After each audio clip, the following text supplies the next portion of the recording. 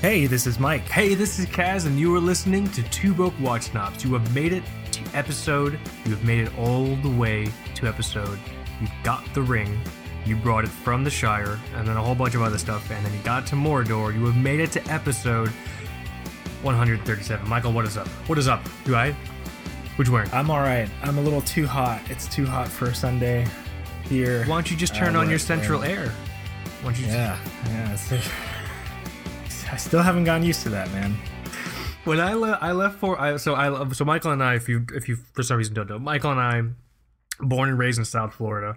I left South Florida, but then I came back. Michael left South Florida, but when I left South Florida for the first time, I was fucking amazed that people exist without air conditioning. So I went to New York and I lived in an apartment, and it's just like, I remember the first time I needed it, and I'm like, oh, where's the air conditioning? And my landlord's like, oh no, you don't got central air up there. Here, I got a window unit you can use. And he went out to his fucking shed. It wasn't even like a proper like insulated shed. It was just a grouping of wood outside. He had things under, and so he goes to this grouping of wood and he pulls out this like window unit, from 1975. It was fucking old. And it smelled like cigarettes and wet wood. And he's like, "Yeah, you pop this in your window and then you turn it on." I'm like, "Okay." And like that was a learning experience for me, man. That was also Long Island, so Long Island. You gotta teach them good. Frank Mueller, Long Island. Soon you'll see it. Episode 137. When the watch world starts taking us seriously. Absolutely not. The more and more we grow, because so huge shout out and huge thank you to everyone that does listen to the show and enjoys it. The more and more we grow, and that's happening every week, the more and more, not angry, but just kind of the more polarizing I'm realizing the show is. You can either hang out on the show, hang out with Mike and Kaz, talk shit, maybe talk about watches and have a blast, or you can like show up here and expect us to like, I don't know, talk about fucking mainsprings. I mean, which we do, but like you can get that talk anywhere, dude. You know? Yeah. So yeah. But the more and more I'm realizing how dividing. How can we be the catalyst for a watch podcast civil war? The rift? The schism? What do you think? I don't know. Maybe by episode 200. Let's see what we can do by episode 200. So let's do this. Episode 137. This is going to be a lot of fun. There's a lot of fun stuff that Michael and I have to catch up on. There's a lot of fun watch stuff to talk about. And this week's main topic is actually a really fun one. The unsung heroes of horology, of urology, the unsung heroes of horology. My wife is a whore. Did you fuck my whore wife? Did you? Sorry, that was a great episode. That was a while back. Sunny in Philadelphia. Yeah, Danny DeVito, so wholesome yet so rough. You know. Episode 137, unsung heroes of horology. Basically, it's one of those things where Michael has chosen some brands, I've chosen some brands that we feel are doing incredible things for watch collecting, from all, and it doesn't necessarily have to be from a specific facet, but a brand that's doing something for watch collecting or horology that they really deserve more credit for, or people might not necessarily understand their contribution. That's kind of how I've interpreted it. How did you interpret it? The same way. Nice. At first, I really struggled to figure out how I would approach this topic, but really, I just had to think about the things that I've been looking for, and like the spectrum of watch collecting and watch manufacturing that I've been criticizing lately, just sort of internally. So I approached this more from a style, finishing, and like collecting practicality angle. I might have taken a bit more of like a consumer goods approach to it. So this will be a lot of fun. This will be a good time. Let me see here. Let's do this, man. Let's honor tradition. There's some fun stuff that I want to catch up on. There's some really cool life event stuff for us to talk about. But let's honor one of the few traditions we have on this fucking heathen podcast. Let's do a wrist check. You want to do a wrist check with me? Let's do it. Audio. We should do an audio wrist check on the Autobahn. How many? And we should do an audio wrist check on the Autobahn wearing automatic wristwatches in an automobile. I have an automatic. I just like saying "ow." I have no idea why, but here, you go first. I'm talking way too much. What are you wearing right now? Dude, I'm so excited to finally have this watch on the show and just borrow it for a little bit. It's the Richard Mille ceramic red saf. Which one is it? The erotic time, whatever. I forget what it's called. I want to hold you softly. Dude, we've made it. If any of us have that watch on a wrist, we've made it. I'm wearing the Richard Mille sexual pinball Wi-Fi vibrator. Dude, that's the dong hanging watch of the Richard Mille world. The pinball Wi-Fi vibrator. All right. Yeah. Get on Mr. Mille. Mr. Milliford the Third. I don't know what the fuck his name is. I'm sorry, I keep cutting you off. What are you wearing? I'm wearing the Manta Atlas GMT. Oh, girl. Finally got it in. Yep, in sunburst black. Wow. On the stainless steel bracelet. I saw this watch for the first time at Wind Up San Francisco, and it was announced this year at Basel World. And it was kind of a big deal for them. I admittedly, and I think I've said this on the show, you know, when I saw the news at first, I was just like, okay, like this is kind of weird because they have the Sky Quest, which is their it's a beefier GMT watch. So I didn't really understand the piece until I saw it hands-on at Wind Up San Francisco. And holy hell, I think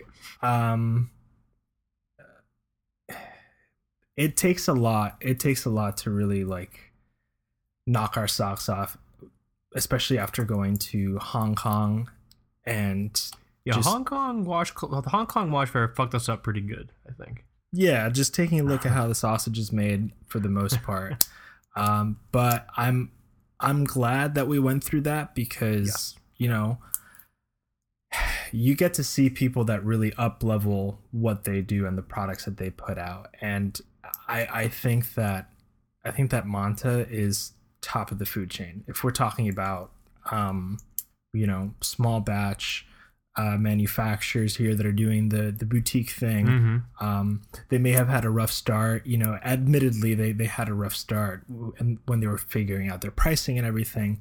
But this thing, dude, it's... ETA 2892 GMT on the bracelet. On the bracelet, it's the priciest at $16.15. And wow. If you think about it, the Glycine Airman #1, when it first came out, it retailed for over $2. So, and the one that I had issues with GMT hand alignment. This one absolutely does not. Like, this one solid. Is spot on. Wow. The clasp, we talk about the clasp a lot for Manta, again unmatched. Yeah. In this spectrum. I played with that quality. Watch a little bit at what's it called? Wind Up San Francisco. Played with I didn't get a chance to hang out with it too long, but I'm happy that you have it in, and it was in the short time I spent with it, totally floored. So are you in love or are you in lust? I think I'm in lust. I think I'm both in lust. Both are acceptable in my opinion. Yeah, but it's you know, I think this is a good option if you're maybe you have a couple of nice watches, maybe you even have something like a Rolex or a couple of nice Seikos, and you want to get into the world of sort of underground boutique-y sort of brands. Small batch I've been trying to use more than micro brand lately, but I like boutique brands. Or you can use boutique brands to separate smaller brands who are really putting in extra effort versus what I'll start kind of calling, and I think I got this phrase from Nick Harris over at Orion Watches. Catalog watches. Yeah. You can be a boutique watch brand or a catalog watch brand where you point and I want this clasp and I want this and I want this, and you send it to this address. Here's $10,000. I have a brand now. You know what I mean? Yeah. So boutique brand. I like it. And just some like real quick specs. It's 38.5 millimeters diameter. Oh shit, that's great. 47 lug to lug. Wow. Just 10.2 millimeters thick. And really? Wow. 20 millimeter lugs with a bracelet that tapers down nicely. I don't know, maybe it tapers to 18 or so. They're not fucking around with this thing. Yeah, and you know that Monta is Everest, so they got the rubber strap thing like they got the strap covered. game down. Yeah. Yeah, you can get it with like integrated rubber, leather, or the bracelet. All of those options are super cool. And it's gonna be hard to give this back. I think if you go to Monta's website now, everything is sold out. In terms of situational wearing options, what sort of situation do you see this watch working for? If you were everything. Wow. Okay. So delivering a baby, kid's first baseball game, mugging someone. Yeah. The watch can do anything. And nobody will like give it a second thought. You know, it looks good. It's not a brand that's gonna make you feel uncomfortable. You know. Because it's like super expensive or anything. I mean, it's not cheap, but it has a really cool sleeper Datejust vibe. You know what I'm saying? Yeah, but I almost look at this as a modern Explorer 1016 or something like this. Like this can go up Everest, nice. You know. And you have the GMT. And you know, honestly, man, it has one of those GMTs. It's not a local jumping hour GMT, but you know, really, again, I'm not touching down at Heathrow and then taxiing. And the minute I park at the gate, I'm gonna hit my Aquanaut pusher and change the hour. You know, it's just a lot of people that actually fly. They wait in the terminal, and you're like, okay, I'm gonna set my watch here for the time zone I'm going in. I'm gonna turn my phone back on. I'm gonna set my watch, and then I'm gonna sit here while everyone waits in agonizing anticipation to get the fuck off of this place. Yeah, you know, I'm not that big of like a GMT snob. I did a write up in the past. I did a write up on one of the Orient GMT models. It might have been the WZ0071DJ. My Orient Star GMT, or it might have been the Polaris, but people took note and kind of, you know, were particular in that I didn't flag that it wasn't, I guess, like an independent sort of hour hand, and it's like, oh, that's not a true GMT, and it's like, I really don't give a shit. Like, this is not gonna save my fucking life. It's just, it's like if I was walking down the street and someone put a gun in my mouth and they said, show me your independent hour hand, then yes, I would like my $300 Orient to have an independent hour hand. But that's not going to happen. No one's going to put a gun in my mouth and demand to see my independent hour hand. So, like, I don't know. I'm less of a neurological zealot in regards to that. So I'm looking at a photo of this thing now. Yours has the red accents, the one you have in for review. Yeah, so it's a black dial. Beautiful. Fucking gorgeous. With the red accent. Of course, the blue is probably the most popular, but blue's always popular black is, on watches, I feel black is a cool sort of sleeper colorway, and I think it goes with a lot. You know, I wore it to the office once already, and I love the crown on this thing. It has like a and I'm really sorry, guys. I don't know proper terminology. This is not a terminology show. It has a really cool sort of like a faceted almost onion or Reese's peanut butter cup vibe, where it tapers down towards the body, but only slightly. That looks like it's a lot of fun to actually manipulate, because I've had catalog micro brand watches and even large brand watches where like the crown's like a fucking, it's like the head of a pin, and you're like, dude, I can't work with this. You know what I mean? Yeah. So this thing looks pretty fucking cool.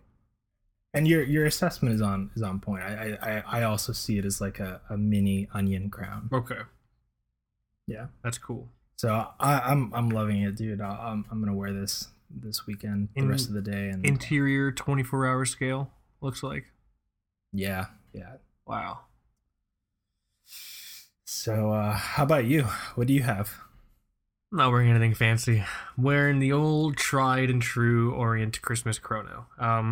Threw it on today because I was wearing my Gavox on that navy and gray NATO for a long fucking time. And so I'm like, let's put something else on today. So I woke up this morning, had to go and look at the condo again, like I was telling you. So my wife and I are in the process of buying our first home. Woo. And so I was over there and I'm like, let me just throw on let me throw on Papa's old reliable, the old Christmas chrono. So I love this thing. I also love, I guess, the infamy that this thing has. Like I was at a windup. I was at one of the windups, and I was just wearing this.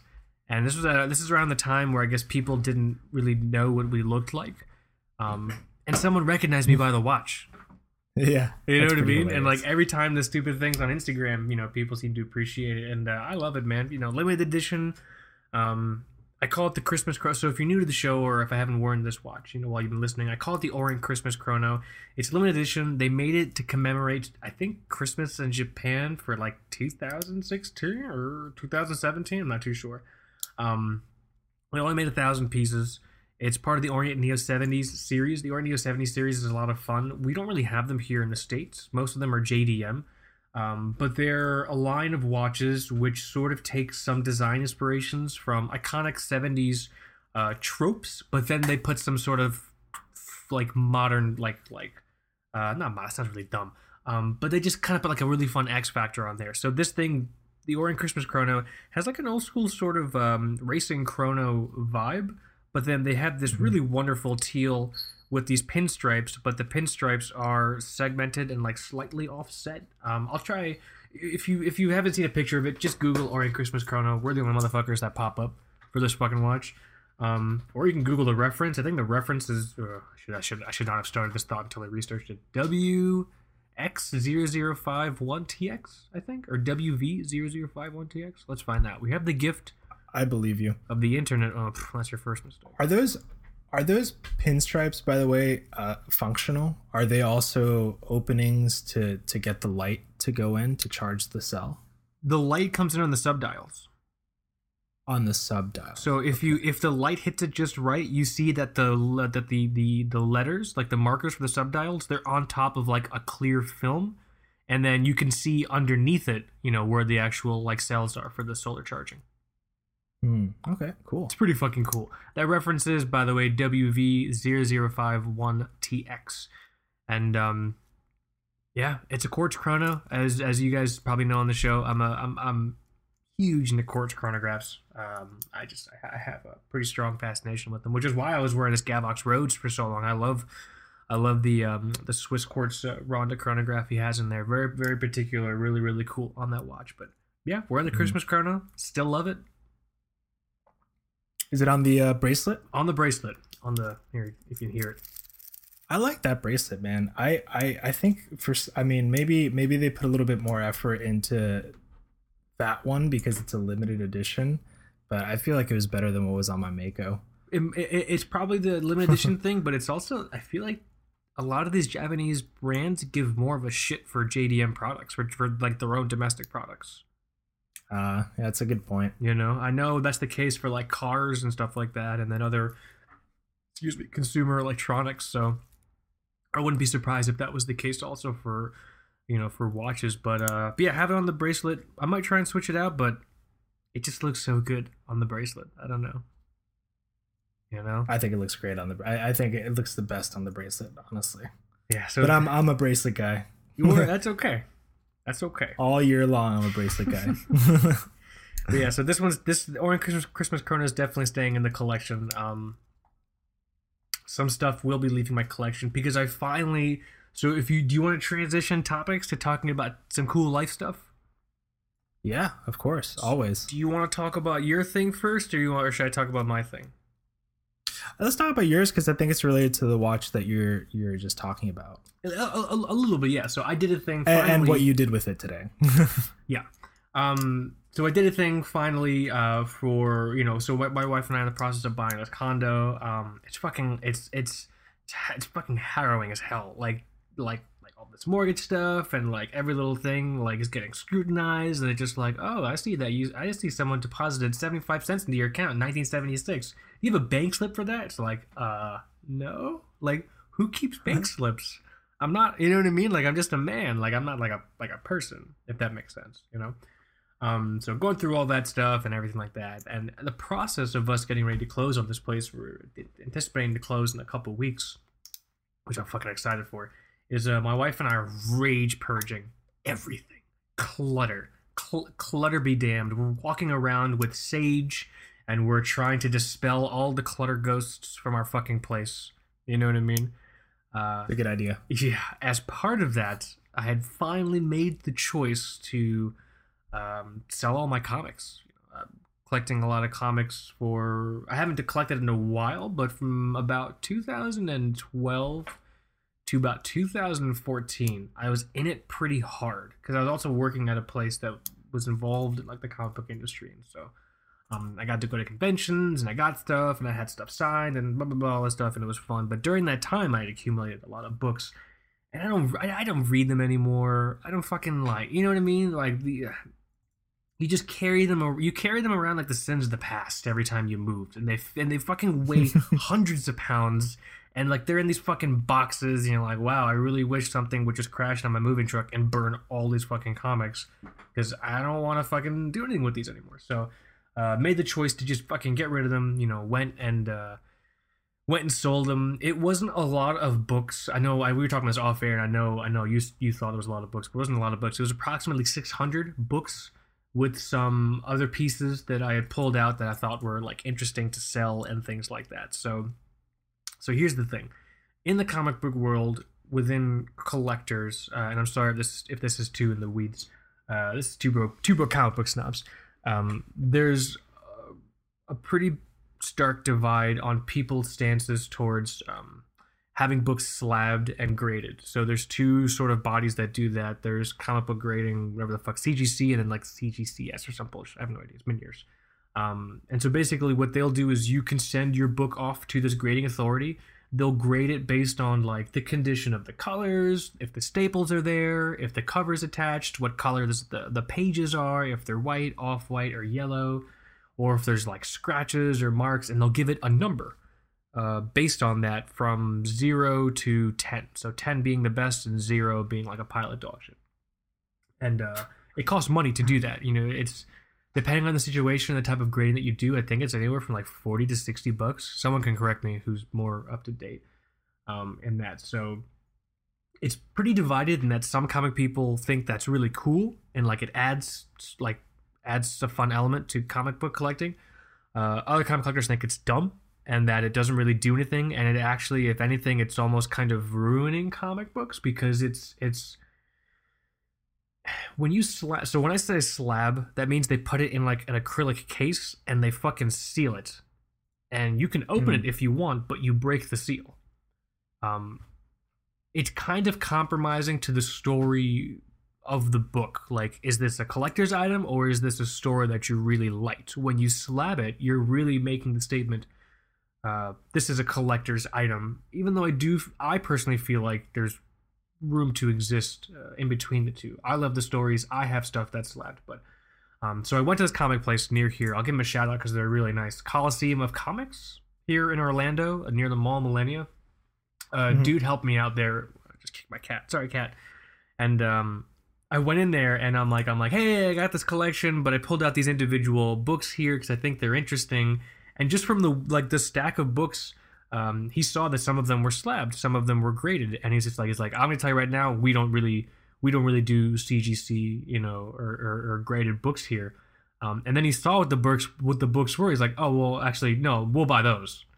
I'm like, okay, that's kind of cool, because I thought I would just have to eat the cost. I'm like, fuck, now I'm just stuck with these things, you know. The ones that he was interested in that were graded, it was I always forget the number. It's Amazing Spider-Man 181. Let me double check. 181 was it? Amazing Spider-Man. No. Sorry, give me a second here. Amazing Spider-Man first. It's the first appearance of Morbius, the living vampire. Blah. And do you remember him from like you watched the television series, right? Do you remember Morbius? Probably. It's a vampire. Yeah. He's a vampire. He's an indiscriminately Slavic vampire for some reason. Eastern European. Sorry. ASM Amazing Spider-Man 101. That looks like what it was. Yeah, 101. Had that CGC graded, but it's really cool because it was CGC graded with an authentic signature verified from like Stan Lee. So Stan Lee signed it, had CGC verified because he signed it while they were there, and then book was graded, book was slabbed, and then that was that. So that was cool. The other graded books were first appearance of Moon Knight. So I apologize. I'm a Moon Knight fan. I like Marvel Street Level Heroes. And what other graded books were in there? There was another one that I ended up keeping. I couldn't part with it. Michael, I should have couldn't let it go. I couldn't let it go. I should have meant I am only keeping one segment of my collection. And it's all my my Daredevil books. All my silver/bronze age Daredevil books. Because I'm on a quest to collect issues 1 to 300. I don't really know why I'm fixating on those, but in between those, you know, from like 100 to like, I don't know, 200 or 180 or something like that, there's just like an incredible Daredevil run. With Frank Miller was in there for a little while and just did some like really, really wonderful stuff. And then it's just, and so it's just one of those. So the book in question was, it was a graded book. It was Daredevil 131, first appearance of Bullseye, signed by Klaus Janson, who I think was the inker. He was the inker or the penciler on those issues. Had him sign it. I had him sign it at like C2E2 or like fucking Wizworld Chicago or one of these fucking places. It's all a blur now. And I was there and the guy priced me out for the whole collection. And I told him, I'm like, just so you know, I'm kind of iffy on this book. The Daredevil 131. I'm sentimentally attached to it. Like realistically, is this carrying a lot of the financial like weight of the quote? And he's like, not really. I'm like, okay, I'm keeping it then.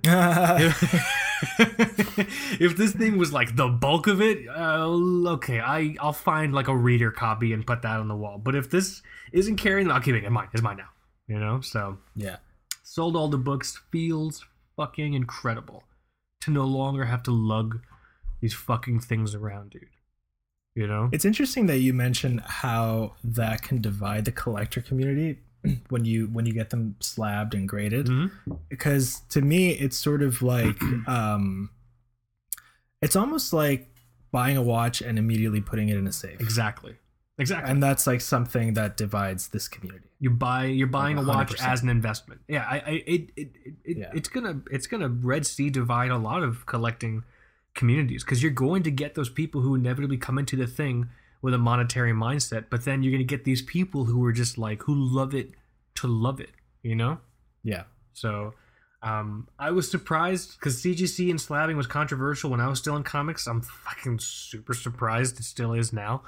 But I'm happy they bought those books. But yeah, so, you know, got rid of those, but I'm still collecting my old Daredevils that I couldn't do it.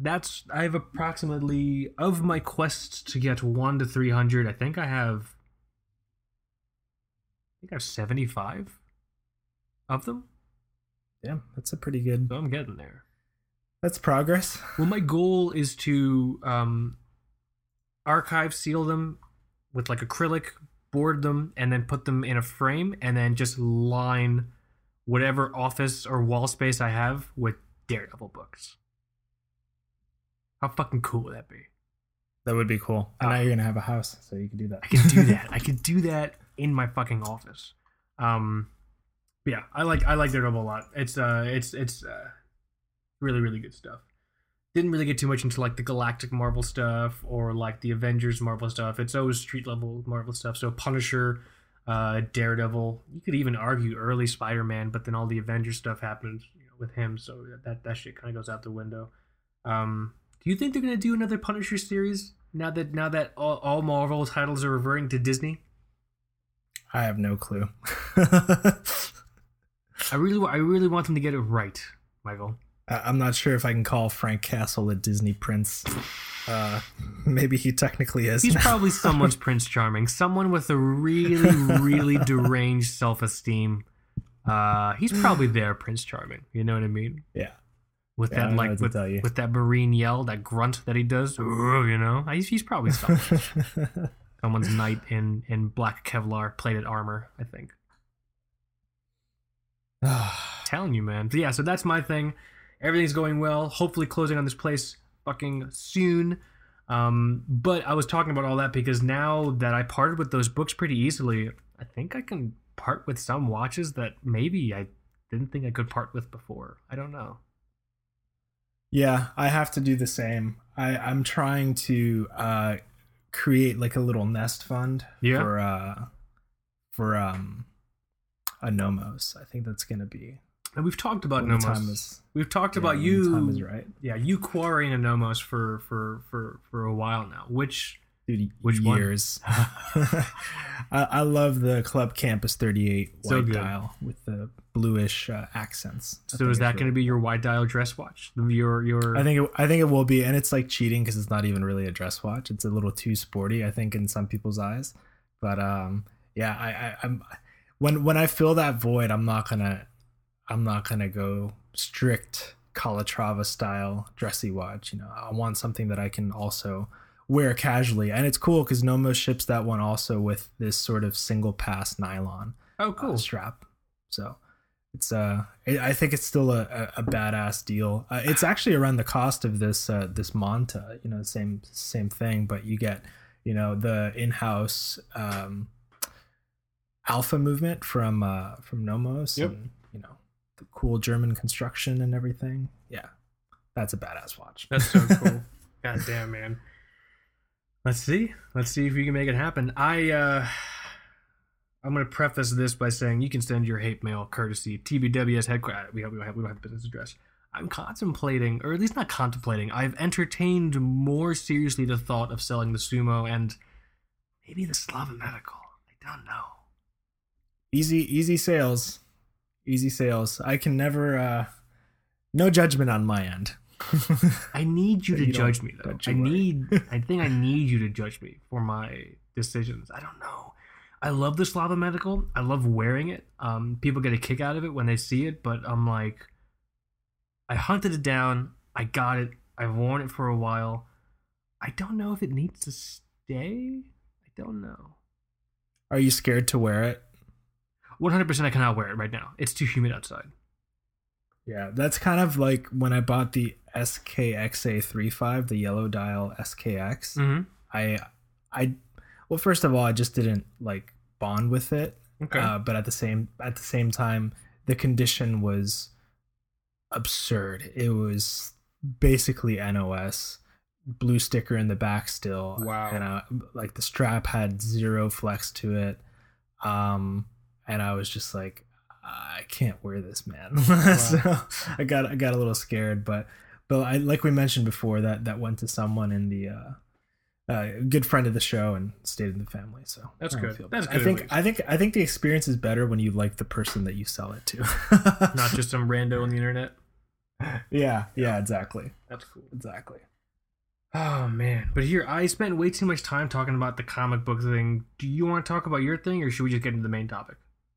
I think we can get into the main topic because the first brand I'm going to bring up is actually one of the ones that was tied to that story. Perfect. So let's do it. Unsung heroes of horology.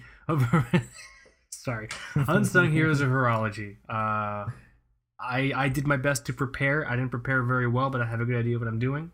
But I'll let you go first. Yeah.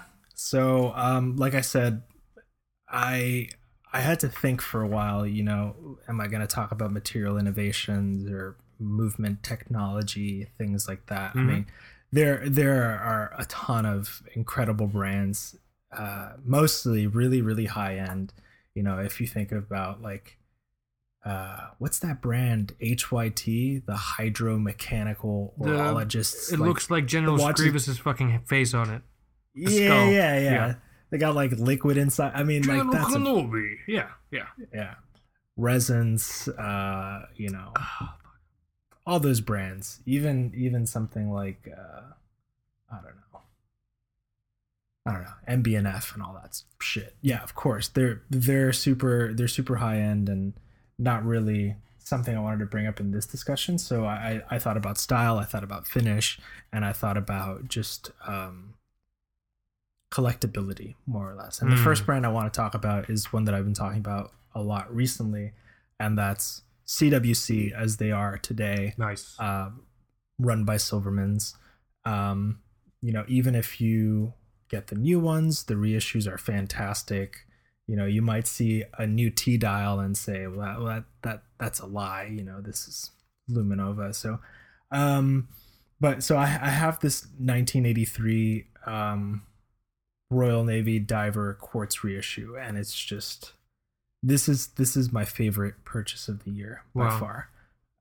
So cool. And I have it on this. I just got recently a Phoenix, gray Phoenix NATO, which has its own kind of geeky story of itself. I'm not really too into the history of this specific NATO, but it's apparently what you should have on this watch. I guess I should research it a little more, but it's a cool setup. And so the reason I wanted to bring up CWC, if you combine all of the brands and all of the money that's being spent on starting products that are derivative of military dive watch design, it's almost countless.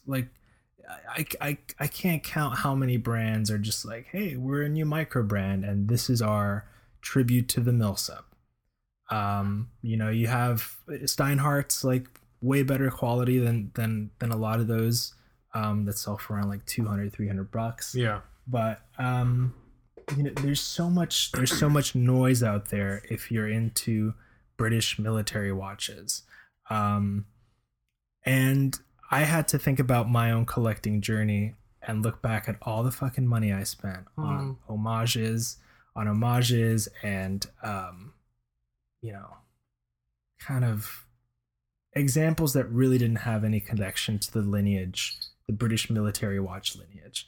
And this brand CWC is staring a lot of people in the face today, saying hey, we're here, we've been here. And I think they're just getting the hang of noticing that they're also attracting collectors, because really, like I mentioned before, a big part of their business is still supplying military branches. That's so cool.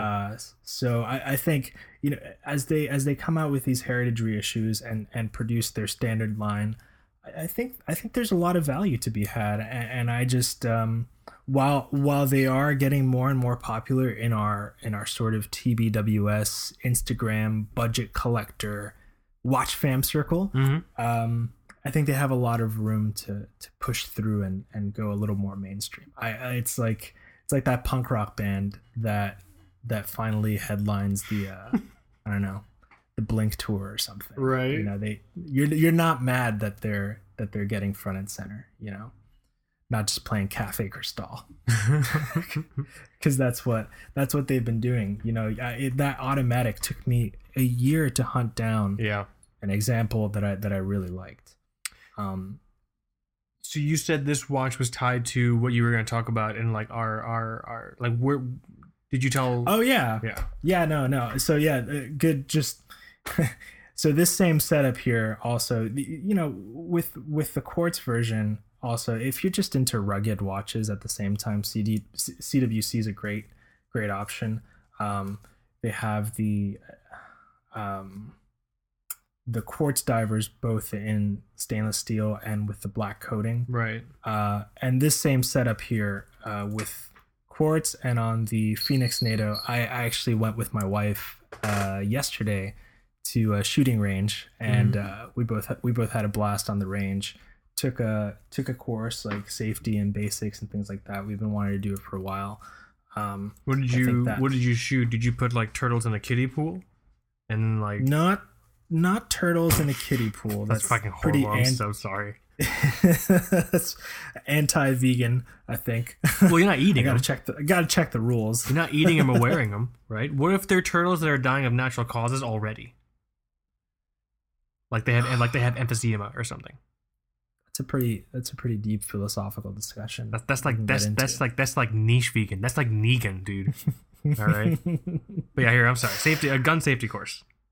Yeah, no, we shot paper. She had a blast. It was just hilarious to see her like popping those off. We both shot the PPQ, which was a fun little gun. And yeah, the CWC on this gray Phoenix strap was just, I don't know, it felt at home. Yeah, so you were saying it was cool. The PPQ is like the new, like, I guess, Bond gun that Daniel Craig is using.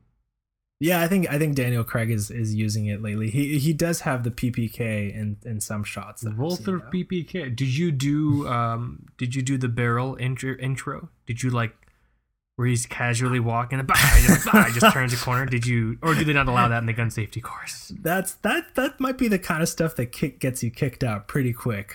Come on, man. It's interesting to observe the population of folks at a gun range as well. There are, you can observe these different gene pools of intelligence, and that can be a very good thing or a bad thing. But man, yeah, there's some personalities there. But the environment was really cool and just very open and inclusive, and we really valued the education that we got. That's awesome. So I think that's pretty important these days. So yeah, next time I go to the range, I'll probably take a CWC again because, like I said, the brand produces really, really good stuff. The last thing that I'm going to bring up is the price. So I get a lot of questions about the price. So this is a quartz time-only dive watch. When you do the conversion, you're basically at $1,000. And some people are like, well, what are you paying for? You're paying for the name. You're 100% paying for the name. And for me, I don't really care, because if I would have just paid for the name from the get-go and paid this price, I actually would have saved money instead of dicking around with a ton of homages and stuff that really wasn't that good of quality. Interesting. Yeah, I hear that. So I think CWC, yeah, that's going to be my first choice. Still kind of like the underdog, living in the shadow of like the mill subs, and like the Tudor French Navy subs. This is part of the story too, and you can get yourself a brand new version from the same brand today. Little to no effort. That's so cool. That's a good first pick. What's your first? I'm opening up with a bombshell, dude. Or at least, I know, right? My first pick, and you guys gotta stay with me on this one, is Invicta. Okay. Nice. Okay. Invicta, in my opinion, I know. Invicta. So we lost some listeners during the comic book segment, and we just lost the rest. Do you remember my EA8 Ben? Thanks for sticking. Greg Wood. Greg Wood's probably still on here. Greg Bedrosian might be as well. Skip Rose, he might still be on here. The Facebook mods we know are definitely here for sure. Everyone else is left, which is fine. Everyone else left. So Invicta, explain yourself. I will explain myself in this way. Invicta gets shit on all the time. People have issues with the quality of their watches. People have issues with like, kind of what you were talking about before. I spent all these fucking money on homages when I could have bought something, that wasn't like an homage, something that had a bit more sort of quality behind it. But I posit to you this: how many people's first watch was an Invicta? You know what I mean? How many people are into watches because they bought an Invicta, even if they hated it later? That's a good point. Well, Invicta has a lot more visibility than, so I kind of would downgrade a lot of micros because I think they'll sort of carpet bomb the Instagram field and get into that side of marketing. But Invicta is just a lot more visible. You can walk through the mall and see them in a kiosk. Exactly. Like them. Or like on the Amazon. way they look. Yeah, or on Amazon. which is a much more authentic way of getting into watches. Yes. Yeah, and the thing is, a lot of times that's your first watch, and even if you grow to hate it, you eventually get into watches. If you never met Invicta, you wouldn't have gotten into watches. It's like the person you dated before you met the person you fell in love with hardcore. You know what I mean? Yeah. You had to date some pieces of shit before you found the person you really fucking loved. You know? And in a weird way, you had to give them thanks. I think in this sense, Invicta is an unsung hero because for a lot of us, we wouldn't be in this without them. A lot of us wouldn't even fucking know what a Submariner was until we realized we hated the Pro Diver. Just as a preface, I don't hate the Pro Diver. I have one. I actually like it a lot. But like that's the point. You sort of hone your like refined senses and taste based on something that you might have experienced and realize wasn't that great. And for a lot of people, funnily enough, that's Invicta. So I think Invicta deserves more credit than it gets. Because I've talked to so many of you guys, especially with like the Pro Diver review and Rainbow Invicta review, which I know I need to get up, but life is getting in the way right now. I know a lot of you people's first watch was an Invicta, you know, so just wanted to take time and give props where props are due. I'm going to say it. Thank you, Invicta, for getting a lot of us into watches, getting the majority of us into fucking watches. That and that's also a good way to approach it. Yeah, and also potentially Daniel Wellington. Just saying. Daniel Wellington's like the I know. Daniel Wellington for a long time. We might have some disagreement there. Well, Daniel Wellington for a long time was like the quintessential, I don't know what to get my male spouse watch. Oh, yeah. I'll get them the Daniel Wellington. That's how a lot of dudes got that watch. So, but I think in terms of the point that I was trying to make with, you know, this is a watch that got you into watches, I think Invicta is definitely a better candidate for that. But that's my first pick for unsung heroes. I think hate them or love them, we should give Invicta, you know, credit's due. Yeah, Daniel Wellington has some serious brand power, dude. Yeah. I think I was I was surprised, like we mentioned it probably before, but we saw a Daniel Wellington boutique, like brick and mortar, fully dedicated boutique in Hong Kong. That's right. Ugh, yeah. I remember that now. Oh my god. I totally remember that. That's incredible. Yeah, man. That's some incredible brand power, charging $300 for a watch that realistically you can get for $5 in like Alibaba or fucking what's the other website? Yeah, I can't remember the other website. I don't know. You know what I'm saying? So eBay. Yeah, but in terms of this, huge shout out to Invicta. Yeah, that's a good call. Interesting way to approach that. What about you? What's your second pick? I'll share my second. You mentioned him earlier in the show, and it's been a while since we brought up any of his watches. Ooh. I wanna talk about Orion. Oh shit! Hell yeah, dude. Yeah, I want to talk about Orion. Helmed by a friend of the show, Nick Harris, who was a guest previously. God, eons ago. We should get him on the show again some point soon. Yeah. Also one of the first people to ever loan us a watch to review or anything. His was the Field Standard was one of the first watch reviews we ever had on the site. Yeah, the uphill battle that guy has had to climb, just to get his stuff out there, you know, kind of entering the business as like a dedicated modder. And by the way, a lot of the people that started at the same time that he did are still modders. So like I can't think of anyone or many folks that left the modding circle to mess with their own designs, and he pivoted essentially. Yeah, reinvent the company. Yeah. You know, and for a while, you know, I wouldn't have said so, but I still think that when you get the Calamity on wrist, you really feel like this is setting itself apart from the crowd that we get today, especially in the micros. I've spent wrist time with it, but I know you have. Yeah. And you dug it. Yeah, if you, it's kind of difficult to understand my point here if you haven't had a discussion with Nick, or really talk about his goals and his vision. He kind of moved his entire life here. For a while, he moved to Washington.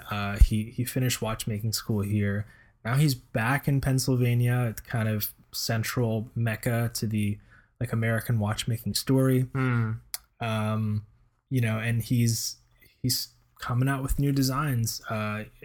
Some of the coolest stuff I've seen from a smaller boutique brand. Yeah. And again, it's a difficult step for people to take, because you're breaking into that 4-digit watch purchase. Well, the thing is, here in my opinion, if Monta can do it, right? Yeah. And I think he's pretty much there. Yeah. I think he's getting there. There are some little areas that he can improve, but he's really not far off. And I think, he's still not getting the attention that he deserves. Really good point. It's a really good point. Definitely an unsung hero. Also for what he's doing in terms of the watch community, but also the big thing, bro, the American like watchmaking sort of market. Yeah. His kind of broader goals of reinforcing this American sort of watchmaking culture, I think is pretty fucking epic.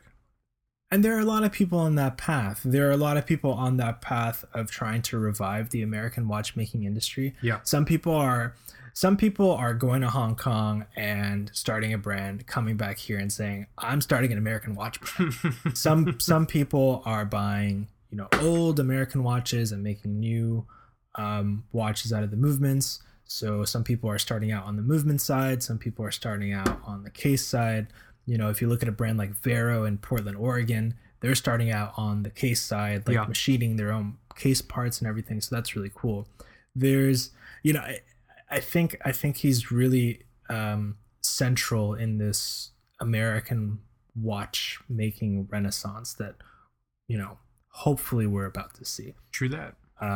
So I think that he's another brand that people should keep an eye on. And some of the stuff that I've been seeing on Instagram after the Calamity, it was a little maybe too out there for me.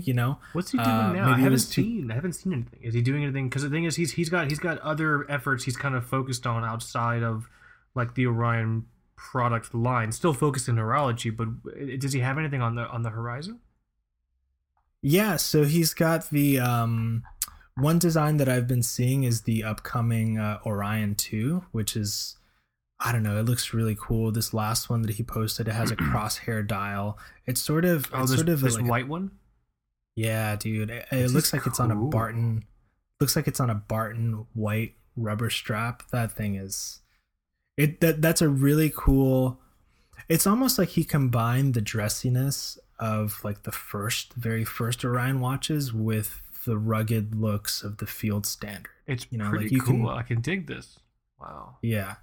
So beautiful. I think the Orion 2, looks like he did something called the Hellcat. So I like it. And a lot of times he just experiments, He'll do this crazy dial work or this crazy engraving work or Well, that's the luxury of having access to having access to interesting artisans, interesting craftsmen who you can kind of partner with. Like I know he's done some really fun engraving and like hand hammered like dial stuff, And then the other huge benefit of just controlling as much of the operations and manufacturing as you can, you can experiment. It's pretty cool. Yeah. So I'd give him that win, and also his Instagram feeds are pretty funny. Wasn't there? Didn't he? I enjoy his humor. Didn't he do this thing where I think it was around the time the Calamity came out, and I'm super sorry if I'm fucking wrong on this, but it was like, little known facts: James Bond wore a Calamity. And it's like a photoshopped image. Yeah, I'm also looking at this shot of the Tudor P01, but like so when it's like the stock image that came from Tudor, but I guess he photoshopped an Orion Calamity dial on it. The Orion databases have been hacked, and his prototype for a bezel lock mechanism on a Calamity has been discovered. That's funny. Yeah, so Fun. cool feed. I'd check out what he does. Huge props. None of this stuff is sponsored, by the way.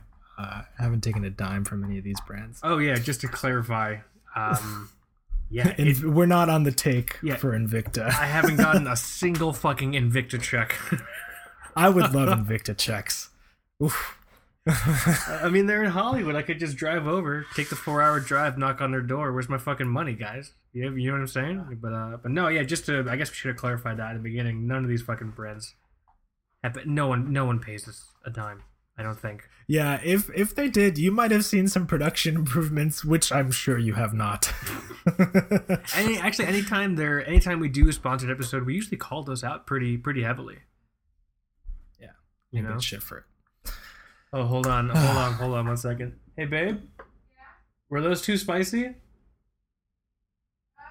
The tendies. Tendies might be a little spicy. Okay, good. Just making sure. Spicy tendies. They're definitely spicy, but I think it's a good level of spice. Cool. I don't think the breading worked. It did not. Agreed. Okay. All right, I'm back. Yeah, huge shout out. The Spicy Tendies. New band. I was gonna say this thing in my autobiography. It's my retelling of an emotionally crippled first generation minority going through an American schooling system. Kaz and the Little Too Spicy Tendies. I think it's gonna be good. Huge. Picked up by Random House. I'm excited.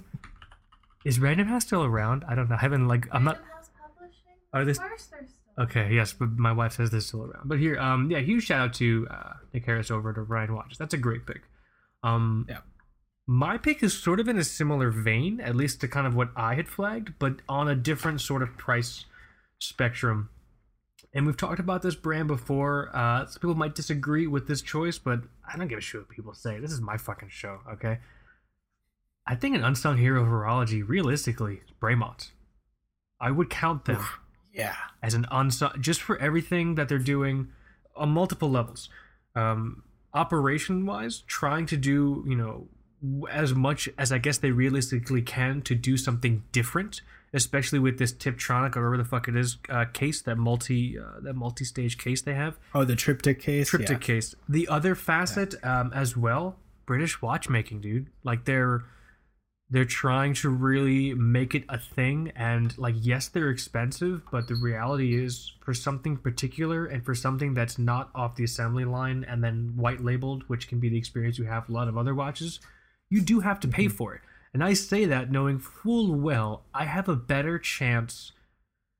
Well, no, how should I phrase this? I'm more likely to wake up one morning and be inclined to eat my own fucking fingers than to ever have enough money to buy one of these watches. I'm never going to afford a Bremont. They're not cheap. And I accept that.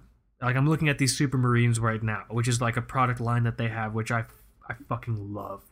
I think these are beautiful watches. You know? Yeah. So I actually haven't checked out the product line in a while. I know they came out with these like 50s style divers that were a little Submariner-ish. Looking at new releases. Oh man, the MB2, the new limited one with like that. MB3 10th anniversary, 310 pieces with like the ejection seat warning like over 6 o'clock. That's cool. Dude, these things are beautiful, man. And like it's just it's the story is incredible. What they're trying to do for British watchmaking is incredible. They're trying to make watches which are very recognizable as this is part of our brand. These are, you would see this across a room and you recognize as a Bremont without making them really like egregious designs. A lot of these are pretty fucking tasteful. You know? Yeah. It's not like the fucking General Grievous skull on that goddamn HYT watch. Whatever the fuck it's called. I don't know why. Every time I see that watch, I still can't figure out how to tell the time on those things. You don't. You have to ask General Grievous what time it is, like the fucking face door from the Fable games. You know what I mean? Like, and he just fucking tells you. He just tells you the time. Like, I don't fucking know. You know what I'm saying? So, man, Fable. A long time ago, right? I wasted a lot of time. I love the Fable games because of just how passionately Peter Molyneux pumped those games up. Like it was Peter Molyneux. Let me double check. I'm not fucking up his I name. have no clue. I just know that I faked being sick a lot so I could stay home from school and like beat it as fast as I could. Hell yeah, dude. Let me see here. Yeah, Peter Mullen. That's I've never seen that spelling of Molyneux. Basically, like he would come up and he would talk about like how incredible the next Fable 3 will come out, and we've dedicated ourselves so strongly to realism that if you adopt a child in the game, we will send you a real child in the world. And it's like, oh my fucking god, like Fable was gonna be incredible. And like yeah, they were good, but like he definitely like almost like uber hyped them up. And I'm like, yeah, I mean it's cool, but it's not like Peter Molyneux cool. You know what I mean? So Yeah. what were we talking about? We're talking about Face. Oh, the Face Store. Braemont. The Braemont, the Face Store, and the HYT watch. Yeah, so I would consider Braemont an unsung hero. I think people a lot of the times will just see the price tag and then fucking just disregard anything else that they're sort of offering, which I think is the wrong move. I think having sticker shock is appropriate. Especially like you and I, as sort of cash-strapped, discerning watch folk, having sticker shock is appropriate, but then there's also instances where you have to kind of say, okay, is this priced at XYZ amount of money, and am I getting something from that? Is there actually something here that you would justify, spending this much money on? Realistically, I think for a lot of watches, probably no. But there are some where the price is justified. So obviously, in the case of a lot of brands actually we've been talking about so far, Manta, justified. Realistically, it's justified. Yeah. Orion, 100% justified. I know it was a big pain point for folks when he jumped from field standard pricing of approximately, I think, 400, 500, or 600 to then Orion Calamity pricing, which was what, 15 or 16, 13? Some around there. There's that people do that big, who do you think you are sort of argument. I'm a fucking dude putting a lot of effort into a product that I'm gonna sell. And I have. Yeah. And I will. Who the fuck is you eating cheese off your stomach at 4 a.m? Like, fuck you. We've all been there, guys. Yeah. But so Ryan, totally worth the money for what the watch is objectively for the product, and then also what the brand represents. And I would say the same for Braemont. Yeah, they're expensive, but dude, I get it. I get paying this much for a watch. So I also really enjoy the charisma of like the two brothers, the English brothers duo. Yeah, was it Nick English? Nick and what's the other one's name? Giles. Giles. Yes, Hubert. Nick and Giles. Yeah. So huge shout out to Braemont, true unsung hero of horology, especially with them being one of the first people to give fucking Basel the finger. We're doing our own watch show with Blackjack and hookers. You can go fuck yourself, Basel. All right. And really, really cool bomber jackets. Yeah, dude. You're going to call it the fucking Braemont Townhouse or whatever the fuck, they called it. They do one in I think, London, and then one over here on this side of the pond in New York. And yeah, so huge shout out, just doing their own thing. And hey really guys, knowing what they're doing. If you're listening, I think it's time to do a West Coast one. Oh, he's just throwing it out there. You never know. And you should invite me. and then you can go to New York. Perfect. But here, I love Braemont. Last thing about them, I just wish they had stuff in smaller sizes. Because some of those things are #thick. They do. That's with 2 C's, guys. All right, let's get that straight. I hear you. I definitely hear you. But here, you go next. Your turn. So your first brand was CWC. Yeah, this is kind of cool because we're so far the picks have been it seems like the picks are smaller brands that have the balls to like break into that 4-digit range and say, hey, this is why it's happening.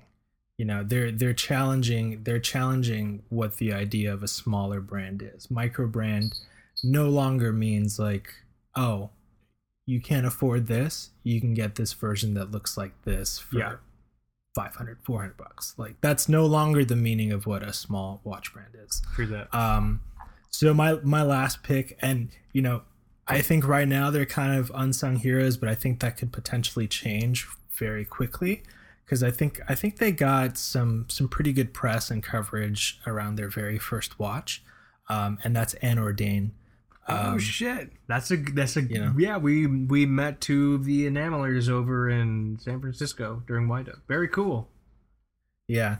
So I again, I talk about Nomos and starting that little nest fund. This is these are watches that can pull me away from there. Do I want to sit safely in the security of a brand name like Nomos, or maybe like get a little more risky with my dollar and get something cooler and like hand enameled and things like that. There are certain broad aesthetic similarities between this initial Anordain offering and I think particularly like the Club Campus Nomos you're looking at. I kind of see the Anordain as almost like a special touch, like Craftsman sort of vibe to it.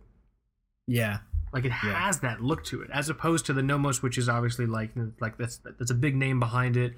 Everything's sort of like uniform, watch to watch, which isn't a bad thing.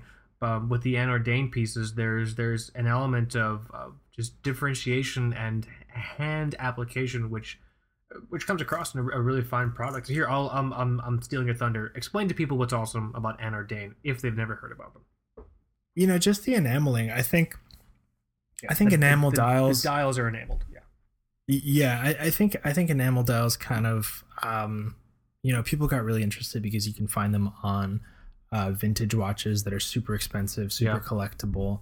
The process is very difficult. So like when you're making a batch of these dials, you're actually trashing a ton of them because the process is very specific, and a lot of it is based on chance. The way that it like happens to turn out. It's not perfect every single time, so it's a very time consuming process.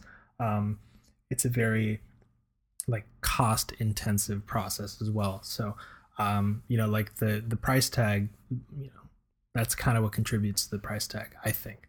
Also the handmade element is something that's pretty awesome. I think if Nomos was gonna do hand enameled dials tomorrow, you might be looking at a $3,000 to $4,000 watch. Yeah. This is people would argue that it's not in the same camp, but I think they're offering something pretty interesting, and I think the story is a little more compelling. And maybe it's just the connection that I made with them when I met them at Windup. I think they were just sweet individuals and very into what they do. Kind of right after the show, I think they spent some more time, and I don't know if they went to Southern California to like take additional enameling courses and do like an apprenticeship just so they can get better at what they do. So that was pretty fun, and and a huge shout out to Aggressive Timing Habits, who actually contributed a review of his Anordain model number 1 to the Two Rope Watch Knob Wesley Snipes. Sorry, Wesley Snipes. My dog. Aggressive Timing Habits, shout out Anordain. He got they had different colors for the Model 1 enamel dial. He got this one. It's like a pink with sort of red numbers, but the outer scale is like a blue. It comes across really a lot of fun. There's also a video embedded in here that I had grabbed from the Anordain I think Vimeo site? channel or site. Oh, okay. Just talking about the process with the enameling. So we'll link that. Go and check that out as well. That's a really good one. That's a really, really good pick for Unsung Hero. Yeah. I think I'm much like brands like Orion and even Monta. I'm really kind of keeping track of what they do next. I'm seeing some early phases of what they're calling the I think it's just the Model 2. Oh yeah, they've been posting some stuff on Instagram. Yeah, I maybe don't like it as much as Model 1, but we'll see. We'll see how it turns out. Anordain Instagram. The Cranberries Instagram. Google, what the fuck are you doing? Why are you? I don't care. I don't care enough. All right, cool. Definitely cool. Good pick. And your final pick, good sir. People might get annoyed with me because I've mentioned this brand before, and it's another brand that's not cheap. It's not a cheap brand, but I think they're an unsung hero specifically because they get overlooked exponentially in the specific space that they're functioning in. The Japanese brand, technically it's sort of like a Japanese sub brand. My third pick for Unsung Hero, and I do have some honorable mentions that I'll throw in at the end of the show here, but my third official pick for Unsung Hero of Horology is Citizen Campanolas. It's the Citizen Campanola line, dude. I still don't know anything about them. You're really into them. I fucking love them. I consider them an unsung hero of horology because every time people start talking about Japanese watchmaking and then, the application of traditional Japanese sort of techniques into watchmaking, people will always bring up Seiko. Like, oh, the Urushi dials, and like, oh, the inlays, Seiko, and like, I'm not knocking Seiko, even though 100% sounds like I am. It's just one of those things where Seiko is not the only brand operating in this uber high level craftsmanship production for Japanese watches. Citizen Campanola is doing that as well. But I like it because the Campanola line is specifically focused on sort of this idea of capturing celestial beauty with the different models that they offer. It's a bit hammy, the copy here, but I'm going to read the copy that's on their site. So, the beauty of Campanola watch, the beauty of space itself, reflecting the movement of the heavenly bodies. It captures the universe in a microcosm with intricately layered clockwork that gives architectural dimension to its face. Blah, blah, blah, a whole bunch of other stuff. If you look at it, a lot of them do have like a star chart sort of celestial vibe. For me, like I said, unsung hero because they're one of these Japanese watch brands that's operating at this uber high level of craftsmanship that just doesn't get focused on, even from Citizen itself. Yeah. Citizen itself doesn't seem to give a shit about Campanola, which is odd to me. They never talk about it. You know? Yeah, they're doing their whole they're doing this stupid plus minus ultra precise. Yeah. Yeah. I'd rather spend $10,000 fucking dollars on this watch. Wait, no, how much was that Citizen watch when it came out? I think the cheapest one is something around there, man. Yeah, dude, I'd rather spend $10,000 on a Citizen Campanola and have something that just has like really incredible personality and it's just objectively beautiful outside of all the bullshit around it. So there's minute repeaters, there's also mechanical watches. There's one that I absolutely love. It's this like Urushi dial and it has this sort of like pearloid sort of inlay, but it looks like it's like a stream of like, do you remember in Final Fantasy? Okay, so spoiler alert. I'm sorry guys if this is a spoiler alert fucking 20 years after the fact. Do you remember in Final Fantasy 7 that like area where Ares was killed? Yes. It looks like that. Yeah, I see what you mean. Oh, yes, we've talked about this before. Yeah. I love this watch. I love this watch. You know what I mean? So spoiler alert. I'm really sorry, guys. How badly did that affect you when you were a kid? You played that game. It's pretty sad. It hits you hard. Big moment. Hey, when is that movie gonna happen? But I feel like we've been waiting for Final Fantasy VII movie for like 20 years. Ugh, they're making a movie? No. No. Or like, did they finally remake it for like the PS whatever? When the PS3 came out, they did a bunch of test renders of Final Fantasy VII through like the PlayStation 3 software, just as like a test. And then the internet fucking caked its pants and was like, oh my god, they're making Final Fantasy VII. And so like, ever since then... Sorry. Ever since then, well, it's been a while since we've heard from him. They've been talking about that. So, Horological Neckbeard, who also apparently is a video game fan. Guys. Of course, yeah, he's a Final Fantasy guy for sure.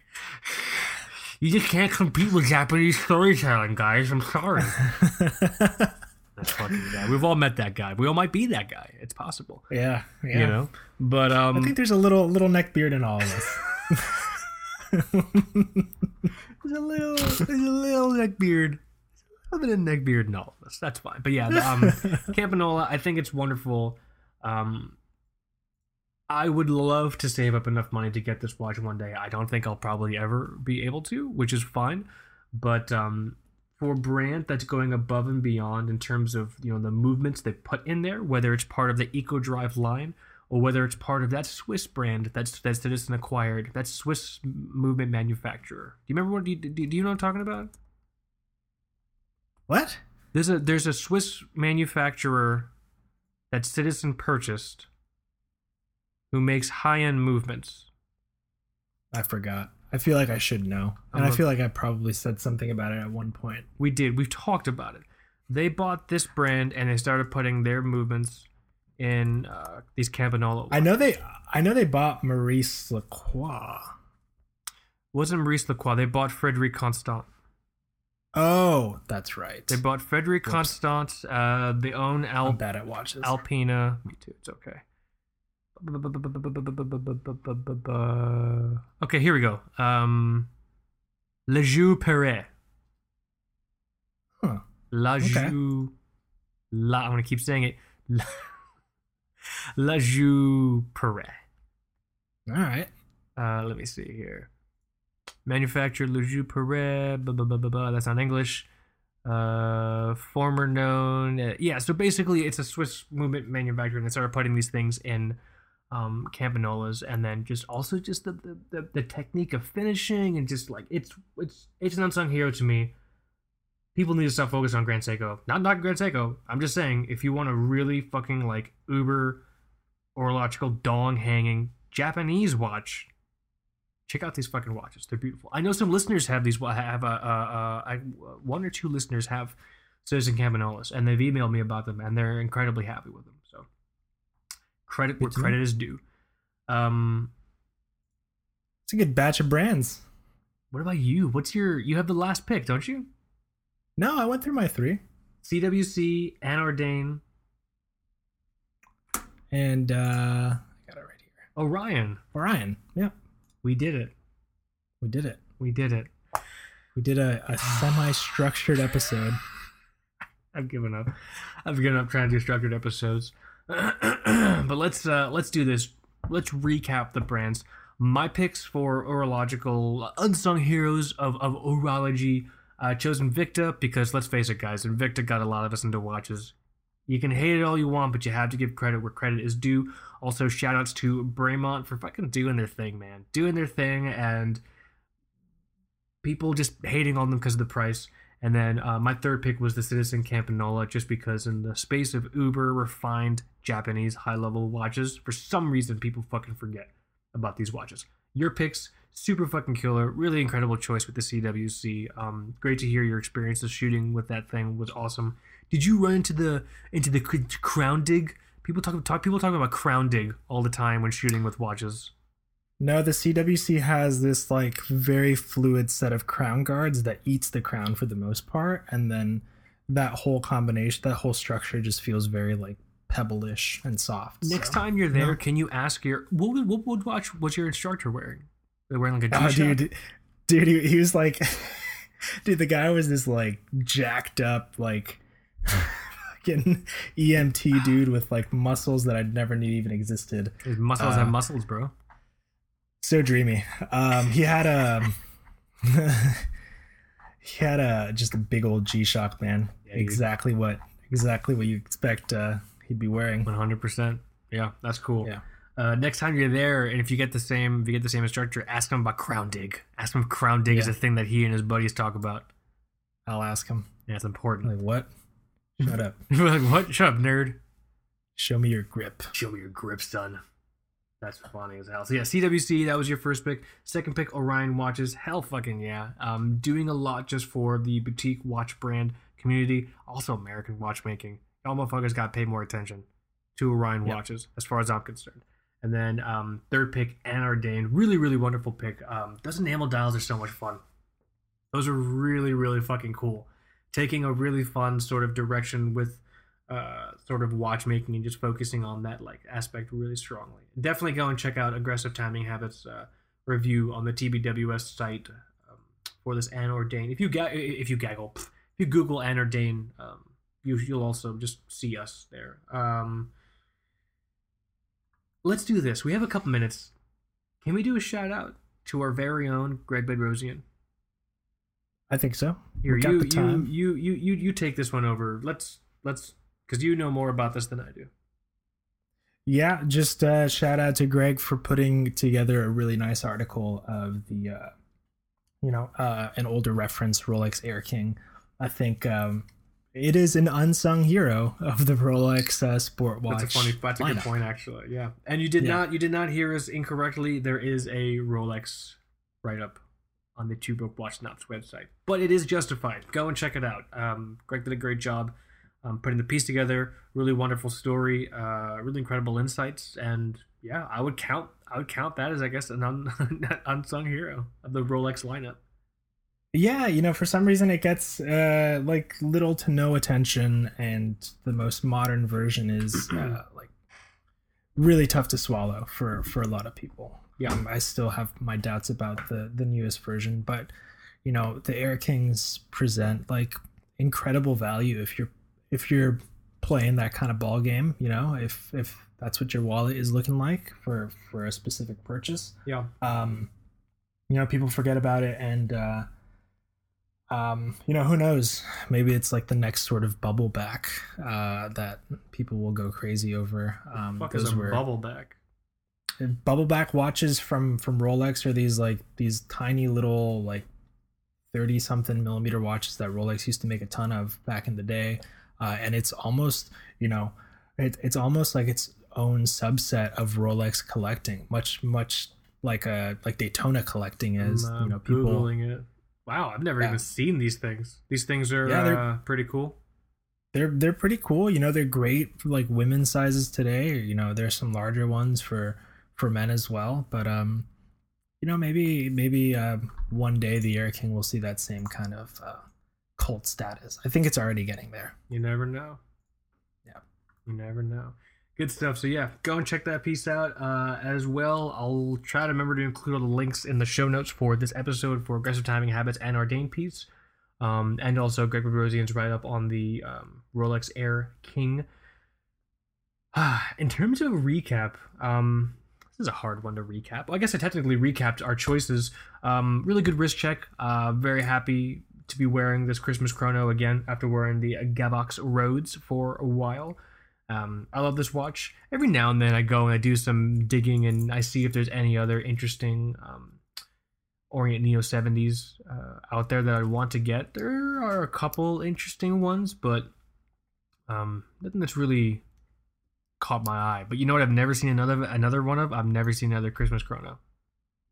Yeah, I'm seeing more YouTube videos pop up on the Panda. I think people are figuring out about the Panda one. Yeah, that one's easily available. If you're looking for that one, you can find that no issues. So if that's what you're going for, you won't have any issues. But the Christmas chrono, I wonder where the other 999 of us are.